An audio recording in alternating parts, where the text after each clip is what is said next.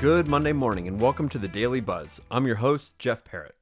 The Utah Legislature overturned Governor Spencer Cox's veto of House Bill 11 on Friday. State Watch reporter Kim Bojorquez has been covering Utah's Capitol Hill this year and has an update on what lawmakers' vote to overturn the bill means for Utahns. This is Kim Bojorquez reporting from the Utah Capitol.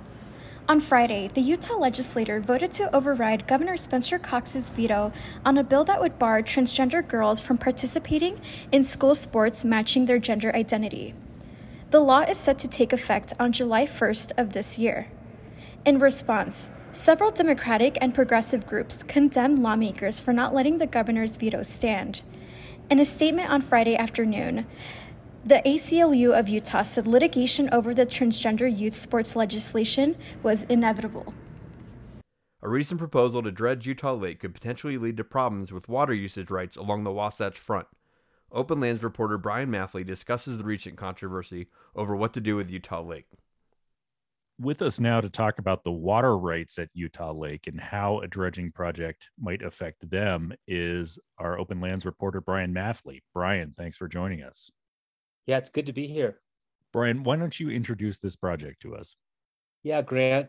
So there's a company that has a lot of legislative backing to dredge Utah Lake, which is Utah's largest natural freshwater body, in the hopes of fixing its really badly degraded water quality.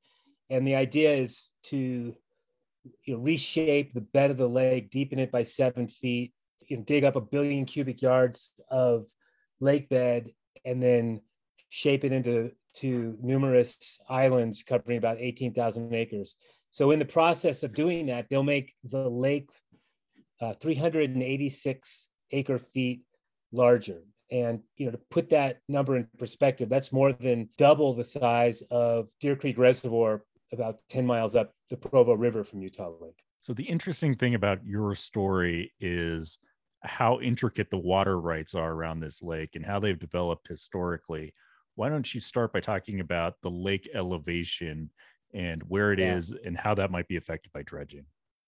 Yeah, well, to preface that, the company Lake Restoration Solutions has really hyped this component of the project that's going to increase Utah's water supply by up to 386,000 acre feet. And so what we've heard now from various water managers who depend on the water that flows through the lake and the Provo River is that the increase in volume of the lake will not actually increase the water supply by much. We don't know if it may even possibly reduce the ability of the lake to store water in an active way. What they're afraid of is that they're just going to be enlarging the lake's what's called dead pool, which is the part of a reservoir that is not accessible for use. And so in this case, the lake holds about 800 acre feet when it's full at this elevation, 4,489 feet above sea level.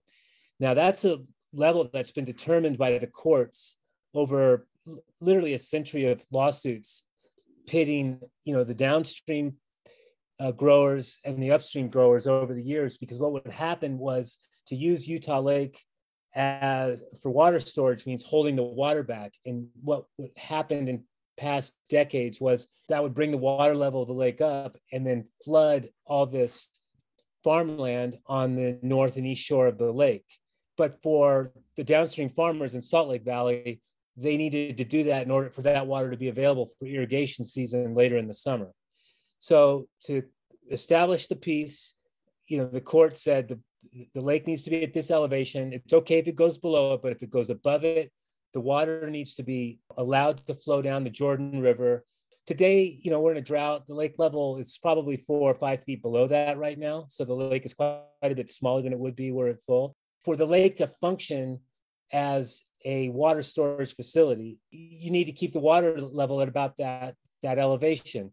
Groups like the Utah Lake Water Users Association, which serves Salt Lake City, and many of the municipal water providers downstream, and also the Provo River Waters Association, what they're concerned is that dredging the lake is just going to upset this really delicate balance and lead to a lot of controversy and chaos.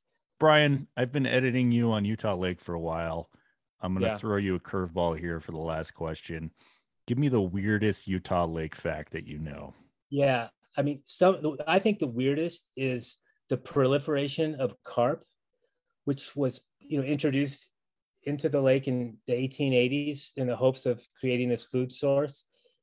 And all they really did was displace all the native fish that actually were good to eat, like, cutthroat trout.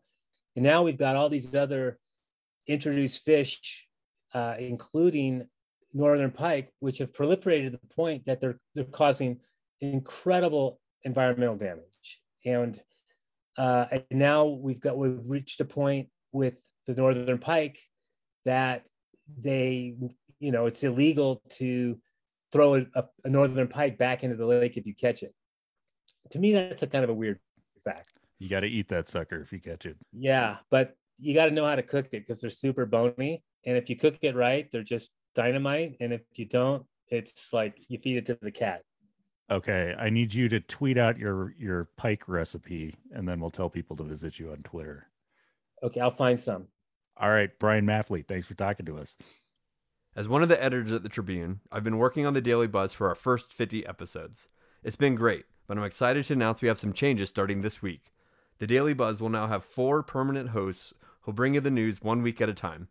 Reporters Kimball Horquez, Pollock Jaiswal, Sage Miller, and Dade Nolander will take over hosting and production duties for the Daily Buzz. Pollock will be first to take the mic. She starts tomorrow, and you hear from her the rest of the week. Because I'm lucky enough to work with these talented journalists every day, I can say without a doubt that the Daily Buzz is only getting better. Thank you for listening. And I'd like to give a huge shout out to the band The Pelicans from right here in Salt Lake City for our music. Have a great day, folks.